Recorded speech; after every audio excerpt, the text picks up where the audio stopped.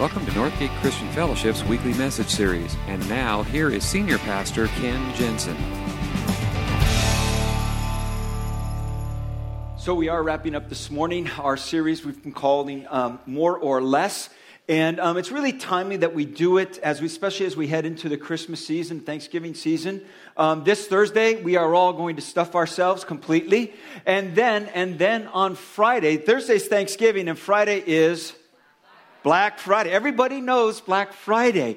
Black Friday is the official start of the Christmas shopping, gift-giving season. And there's a lot of discussion about where that term actually came up with. The most popular one is that for retailers, it's named Black Friday because the business that is done on that one day can make the difference between whether that business, that store, will end up the year in the red or in the black. And so it's hoped that the business done on that day will actually bring that year to a close and they will end up in the black, hence the name Black Friday. And what's amazing is this year, actually, it's starting early because Thanksgiving ends up so late in the month of November that they lose a whole week of Christmas shopping. And so this whole Black Friday idea, they've actually moved it up a little bit. There are some stores that are actually opening at midnight to start the Black Friday sale. And some of them are actually starting at 6 o'clock in the evening, which means that some people will actually give up time with their family to go stand in line or maybe even camp out all over the night before just to get that 65-inch flat screen HD TV. And they will give up family time for that. Now, depending on your family, that might be a good choice. I don't know. But some people will do that. And the irony of the whole thing to me is that I am willing to bet that the person who will camp out overnight or spend their whole Thanksgiving day in line to get that 65-inch flat screen TV is probably not buying it as a gift for somebody else.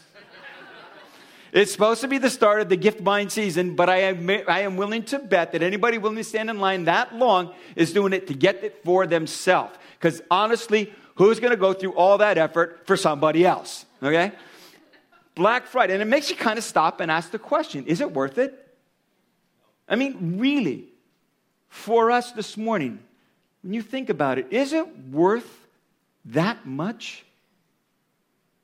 It raises the question for it, how much is enough? Do I really need all of this stuff? And that's really the heart of the series that we're calling More or Less. And the catalyst for this whole thing is this book that I came across. Actually, Pastor Larry gave it to me a couple months ago.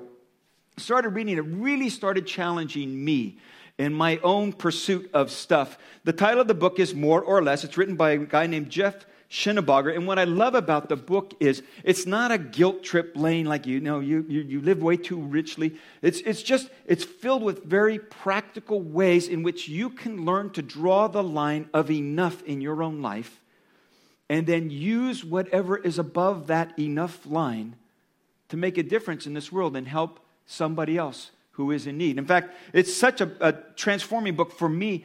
We ordered a number of copies of them. We have them for you out in the lobby. And I understand between the pre-orders that we got last week and people who bought them at last night's service were out. So you can pre-order them still. And if you don't want to wait for that, you can get it on your own. But I highly recommend that you pick up this book because it has just such practical ways on how you can draw the line of enough in your own life and then discover a lifestyle of generosity to give what is above and beyond the enough line for you. And so I really encourage you to pick up that book. This morning we've been talking about, last week, we started actually 2 weeks ago, Pastor Larry talked about this whole idea of more and our endless pursuit of more and how it never really satisfies. It's, as Scripture says, it's like chasing after the wind. You never really get a hold of it. And last week we talked about the power of less. What would happen if we actually chose to live on less and what we could do with the difference and all that. So today we're going to finish up this whole series with talking about enough. More, less, enough. Drawing the line of enough. And the key scripture we're going to use is in Paul's letter to the Philippian church.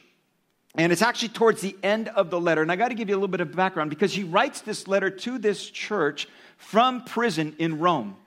He has now been arrested. He has been taken from Jerusalem all the way to Rome, where he is about to stand trial.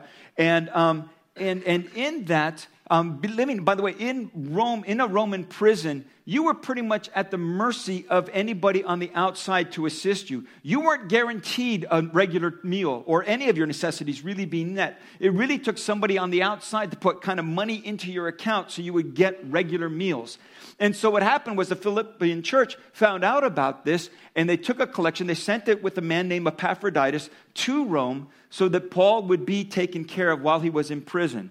And so as Paul writes this letter, there's a very personal connection with this church, and they'd been partners with him all through the ministry. And at the very end of this letter, it's in chapter 4, he is finishing up the letter, and he's writing a bit of a thank you to them. And that's where we pick up the story. It's this personal note of gratitude. So if you want to follow along, it's in Philippians chapter 4. We're going to begin reading in verse 10. This is what he wrote. He said, I rejoiced greatly in the Lord that at last you renewed your concern for me. Indeed, you were concerned, but had no opportunity to show it. Now, I'm not saying this because I am in need, for I have learned to be content, whatever the circumstances. I know what it is to be in need, and I know what it is to have plenty. I've learned the secret of being content in any and every situation, whether well-fed or hungry, whether living in plenty or in want. I can do all this through him who gives me strength. Yet it was good of you to share in my troubles. Moreover, as you Philippians know, in the early days of your acquaintance with the gospel, when I set out from Macedonia, not one church shared with me in the matter of giving and receiving except you only. For even when I was in Thessalonica, you sent me aid more than once when I was in need. Not that I desire your gifts. What I desire is that more be credited to your account. I have received full payment and have more than enough. I am amply supplied now that I've received from Epaphroditus the gifts you've sent. They are a fragrant offering, an acceptable sacrifice, pleasing to God. And my God will meet all your needs according to the riches of his glory in Christ Jesus. Somewhere between more and less, somewhere between plenty and need, somewhere between well-fed and hungry, on that continuum, somewhere between those two extremes, there is a place called enough. Paul used the word content. Contentment. And this morning, what I want us to do is help every one of us for our own lives kind of find out where is that mark of contentment, where you and I can learn to draw the line and say, that's enough. I'm content. And then use what's above and beyond that to help serve the needs in our world. So we're going to look at, in a very practical way, this whole idea of contentment. And here's the first insight that Paul gives us. Contentment is something that is learned, not something you buy. Now that's really, really important because we live in a culture and in a world that tells us if you just buy this, then you will be content. If you just have this item, if you just have this much stuff, if you just get this much on your paycheck, once you reach this level, you will be content. And the truth of the matter is, as Larry said a couple of weeks ago, you will never reach that level. Because more is an appetite. And appetites are never really fully satisfied. This Thursday, most of us in this room will overeat. We will stuff ourselves to the point that we will say, I don't think I need to eat for a week. But I guarantee you, when you get up on Friday morning, you will be hungry again. Because that's the way appetites are. More is an appetite that will never be satisfied. And though our culture tells us if you just buy the newer version, the brighter, shinier, the faster, whatever it is, then you will be content. Paul says, no. Contentment is something you learn. It's not something you buy. It's something that you learn. It's an appetite. It's a choice. It's drawing the line that says enough. He writes it this way. He says, I have learned the secret of being content in any and every situation, whether well-fed or hungry, whether living in plenty or in want. I can do all this through him who gives me strength. He says, I've learned this secret. Now, what's interesting is the wording on that in the original Greek language, which is what our New Testament was written in. When Paul originally wrote this, that little phrase, I've learned the secret, is actually kind of it's a phrase that has to do with kind of being initiated into a secret society. where you learn the passcode. You learn the secret password. You learn the secret handshake. You join a group of people that nobody else is a part of. So this morning, I'm going to invite you to the secret society of contentment. Because that's what Paul's talking about. How did he learn it? How did he learn it? See, the secret is this. The secret is, it doesn't matter about your circumstances. The secret is that my sense of security and my sense of self-worth does not come from the stuff that I have or the income that I earn. It's a life that is empowered by Jesus Christ. It says that's the root of the secret. And how did he learn it? He learned it through his circumstances.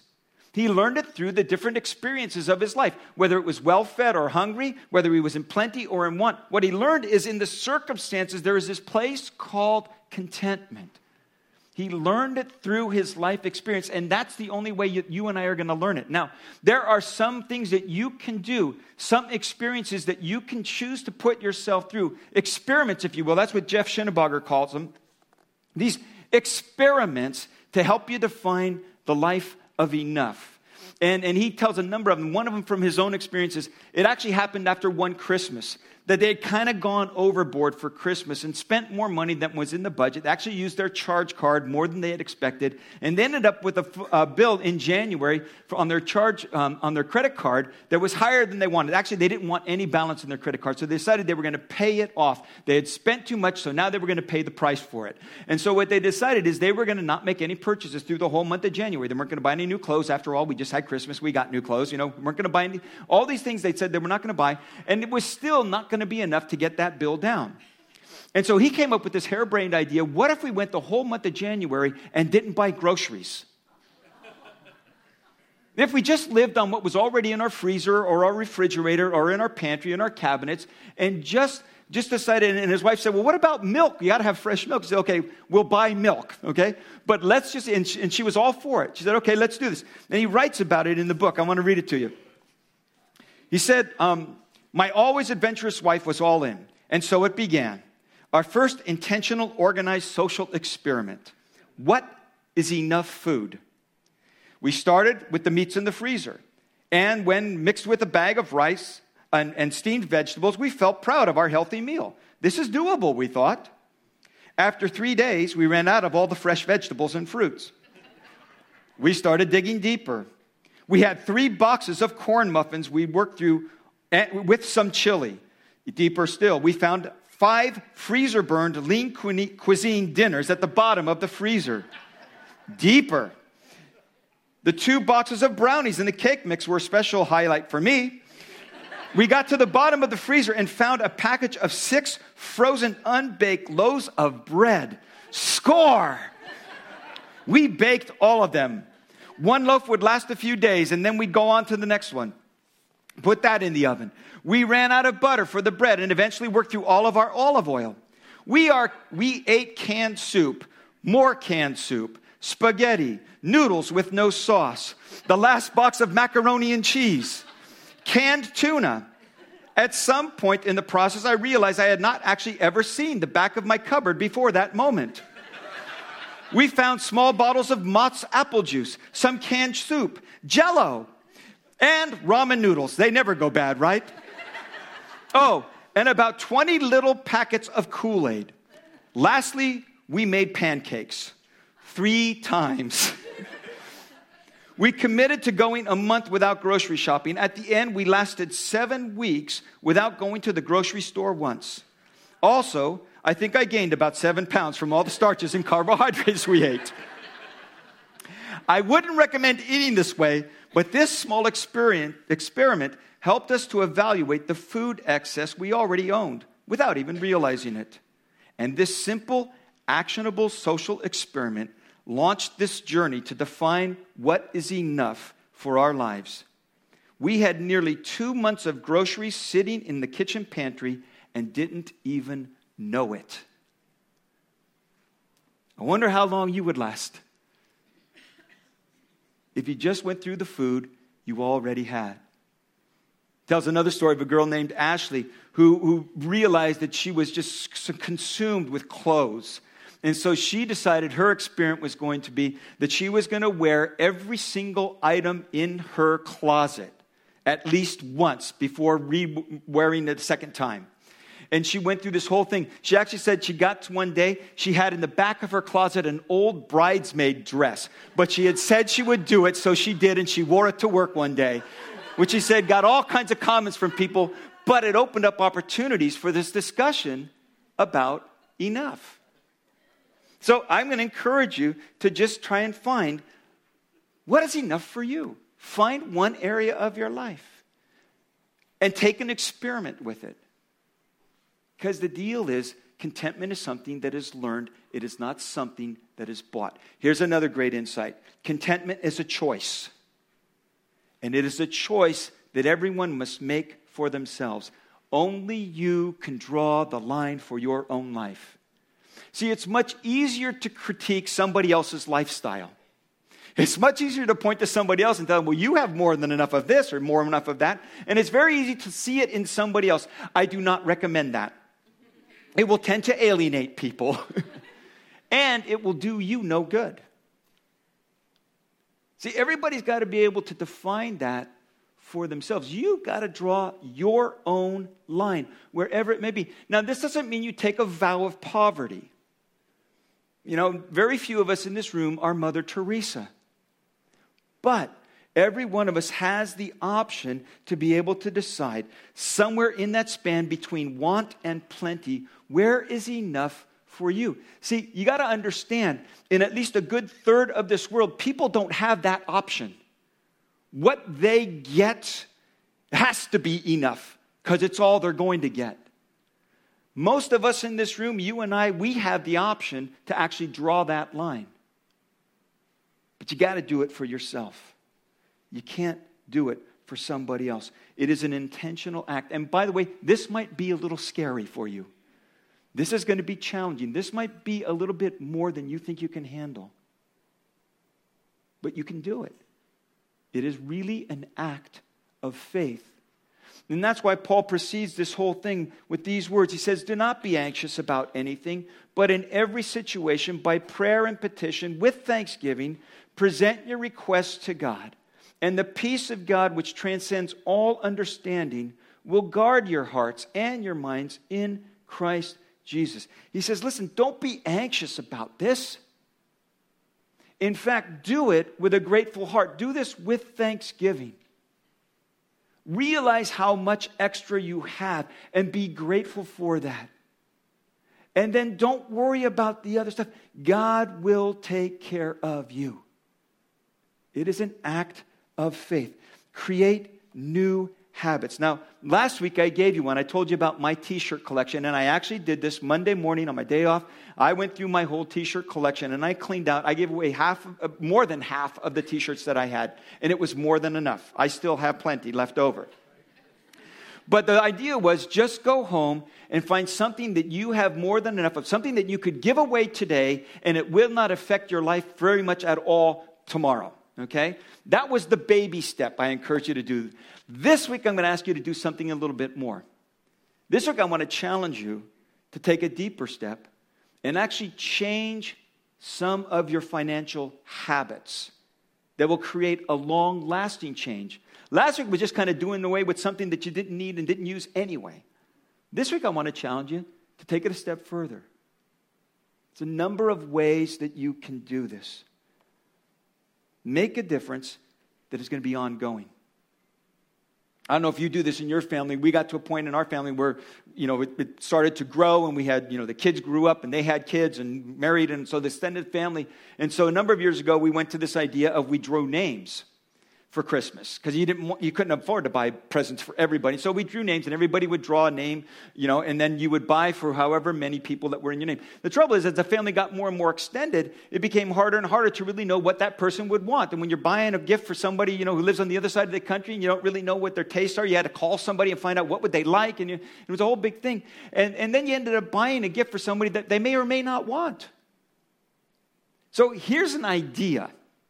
Instead of doing that, if you do that in your household, instead of doing that, when you get together this Thanksgiving, you start talking about your Christmas plans now, How about you sit around and say, okay, listen, instead of buying gifts for each other, and really we all have more than we want and more than we need, what if we took that $25 or $30 or whatever that limit is that you guys set and say around the Thanksgiving table, instead of buying presents for each other, why don't we take that money, let's pool it together, and let's decide together what kind of project or what person in need or what thing we could do to help somebody else. And instead of giving gifts to people who already have more than enough, giving gifts to somebody who's truly in need. That's one thing you could do. There's another one, Schinneberger talks about this. There's a group, they started this idea called Meals with a Mission. And they have dinner parties. And they invite 10 people to a dinner party, but they tell everybody, bring $100. And then at the dinner party, 10 people, $100 each, that's $1,000. And the discussion around the dinner table that evening is, what are we going to do with our $1,000? And everybody gets to make a pitch for their need, their charity, whatever it might be. And then they all vote together, and that's what they do with it. You might try that. Okay? There's a number of things. One of the things we started doing for as long as I can remember, we have done something. Betty and I host a Christmas party for our pastoral staff and the board, the leadership of the church. And it's just kind of our gift to the leadership. And we used to, every year, we used to do this white elephant gift exchange, where everybody would bring their junk, wrap it up in a piece of paper, and somebody else would take it home. Okay? And it's a lot of fun. And, it's a good, fun thing to do. That's a cool thing. About 3 years ago, we decided to do something different. We decided, instead of just trading each other's junk, why don't we do this? He said, everybody bring a gift, a toy or a game, something that represents you in a brown paper bag. Don't wrap it up. And then the game that we play is we bring out each gift, and everybody gets a score sheet, and they have to write down who they think each gift matches. And what happens is you learn a lot more about each other and about your life and your background. And what we do is then we take those gifts and we add them to the Adopt-A Family tree that our church does every year. And so now there's gifts here and presents for kids that can fill in some of the holes in case somebody didn't get a gift. And in that way, we have a great time. We share gifts together, and then we help somebody else. So those are just a couple of different ideas. You can come up with your own. There's a number of them. A lot of them are in Schinneberger's book. And I highly encourage you to just do some creative thinking. Here's something that I've decided to do. What I did was I sat down and I started to realize I spend well in excess of $100 a month at Starbucks. I have more than enough Starbucks in my life. I'm earning my stars, and I'm getting a free one every 12, But I'm still, with all of that, I am still spending over $100. I decided, probably to the tune of at least $5 a pop. And I decided, you know what? Here's a lifestyle change I could make. I could go to Starbucks at least 6 less times a month. And with that $30+ we could sponsor another orphan in Uganda. It's not a major lifestyle change for me. But it's just one more way that I'm drawing the line. And there are other ways. I'm just giving you some examples. But the idea is this. Make a lifestyle change that will affect your finances in such a way that you could help someone else in need. Draw the line for yourself. In fact, on your outline paper, I'd like you to take it on the point there, and just write this sentence. I have more than enough of blank. And you don't have to answer that one right now. In fact, I prefer you don't. Prefer you listen to the rest of the sermon. But take it home, and just with that sentence, I have more than enough of blank. And just this week, in your Thanksgiving, realize I have more than enough of this in my life. And I could reduce that and use the difference to help somebody else. Draw the line. All right? Last thing. Contentment, one of the results is it'll deepen your sense of gratitude. See, when you draw the line at enough, what happens is you begin to realize how much more than enough you have. And it deepens your sense of gratitude towards God, towards other people when they give to you, when they help you. And instead of expecting and demanding things from other people, it gives you a greater sense of gratitude for what you do have.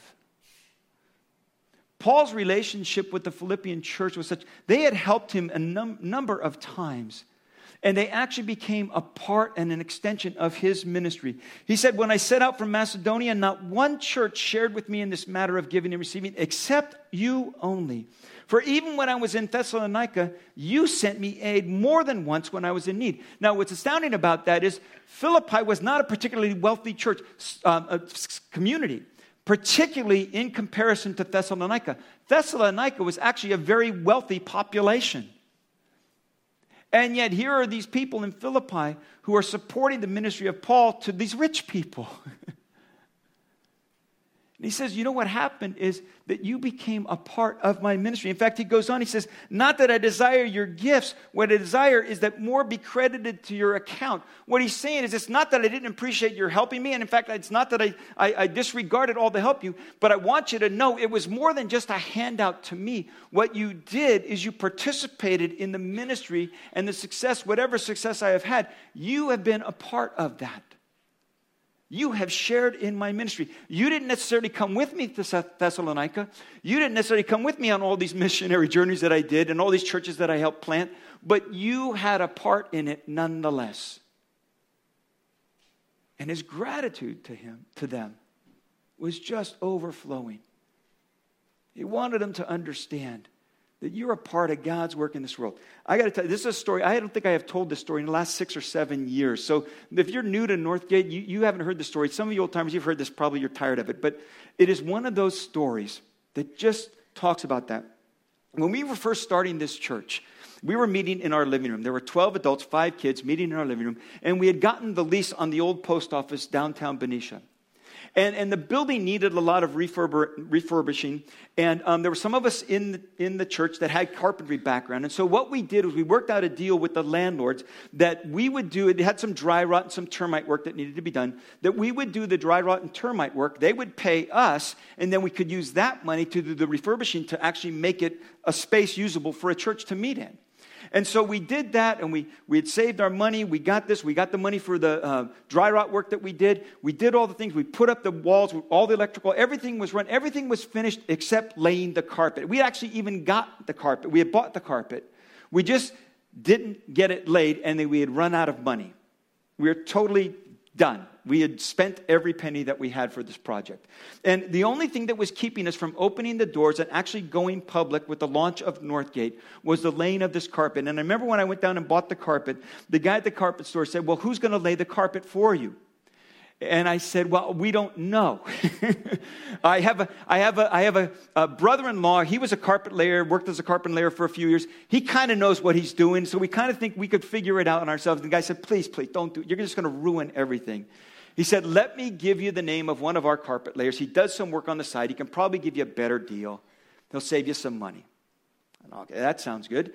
So he got the number, got his contact information, called the guy. He met me down there on a Saturday night after we'd had a work party and everything was cleaned up for the day. And then he was coming. He came, showed him the place around, showed him the carpet. It had been delivered. He went through, measured all the square footage, did some figuring. He came back and he said, gave me the price. And it was, I can't remember if it was $1,800 or $2,000, but it was in that ballpark, which was more than we had. And so I said to him, I said, we're a church. We're just starting out. We don't have a whole lot of funds. We've got a lot of volunteer work. We can do all the grunt work. If you could do the part that shows, the seams and the tucking and all that thing, if you could at least just do that, how much would that, how much could you take off the price? So I figured, came back. He says, okay. He says, I'll tell you what, I'll just do it for an even $1,000, which was huge because he had pretty much cut the price in half. Trouble was, we didn't have $1,000 either. But I couldn't tell him that because he had just brought down the price by a half. What am I going to do? So I said, okay, you know what? I said, I need to check with our treasurer because I'm not sure exactly what, it wasn't a lie. I wasn't sure what exactly we had in our account. I had a pretty good idea, but I didn't have the exact. So I said, can I give you a call later tonight? He said, sure, that's fine. So he went home. I called the treasurer from the office down there. And I said, okay, what has been our giving pattern? How long would it take for us to save up $1,000 so we could lay the carpet?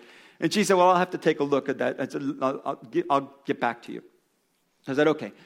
finished up, closed up, went down, because that time we didn't have a location, so all we had was a post office box at the new post office. Stopped in at the new post office, picked up the mail for the week, brought it, and I was sorting through it on my lap in the car. And I started sorting through it, and I came across, and there was this envelope, and the return address was from North Carolina.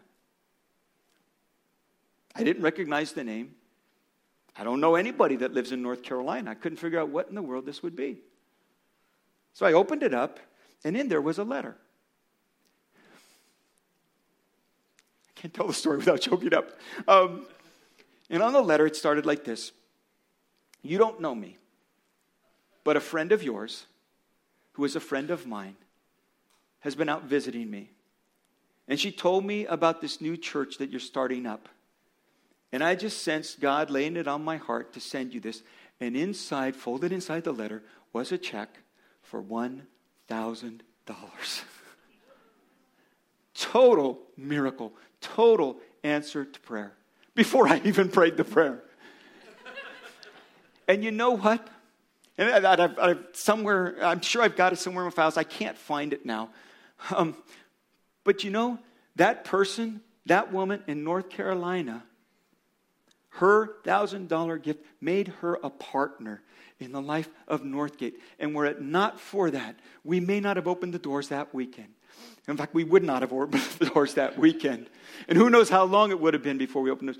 And the fact that we are giving out $700 a week to families in need through the Dollar Club. The fact that we are distributing this week over 180 Thanksgiving boxes to families in need all go back to that $1,000 check that woman wrote 24 years ago. She is a partner in the ongoing ministry of Northgate Fellowship. And I am to this day so grateful for her. See, that's what happens when you choose to draw the line of enough and choose to use the extra to make a difference in this world. And if you think about it, it is really the only honest response to grace. See, the grace of God is that we who deserved nothing, who had nothing, who were spiritually empty, bankrupt, in need, God came to us, the person of Jesus Christ, and He gave His life on a cross so that we who were spiritually bankrupt could be made rich. That's the gospel. And the only real response that there can be to the gospel is to take the generosity and grace of our God and extend it into our world. That's the only logical response to that. Last week I ended with this passage, and I am ending it with it again this week. And when I was a little kid growing up in Sunday school, we had these things called memory verses. Here is your memory verse. This is one of those that you should take home with you, that you should memorize and make it a part of your life. It's 2 Corinthians 8:9. In fact, we'll put it up on the screen. I'd like you to read it out loud with me. You know the grace of our Lord Jesus Christ, that though He was rich, yet for your sake He became poor, so that you, through His poverty, might become rich. Would you bow your heads with me?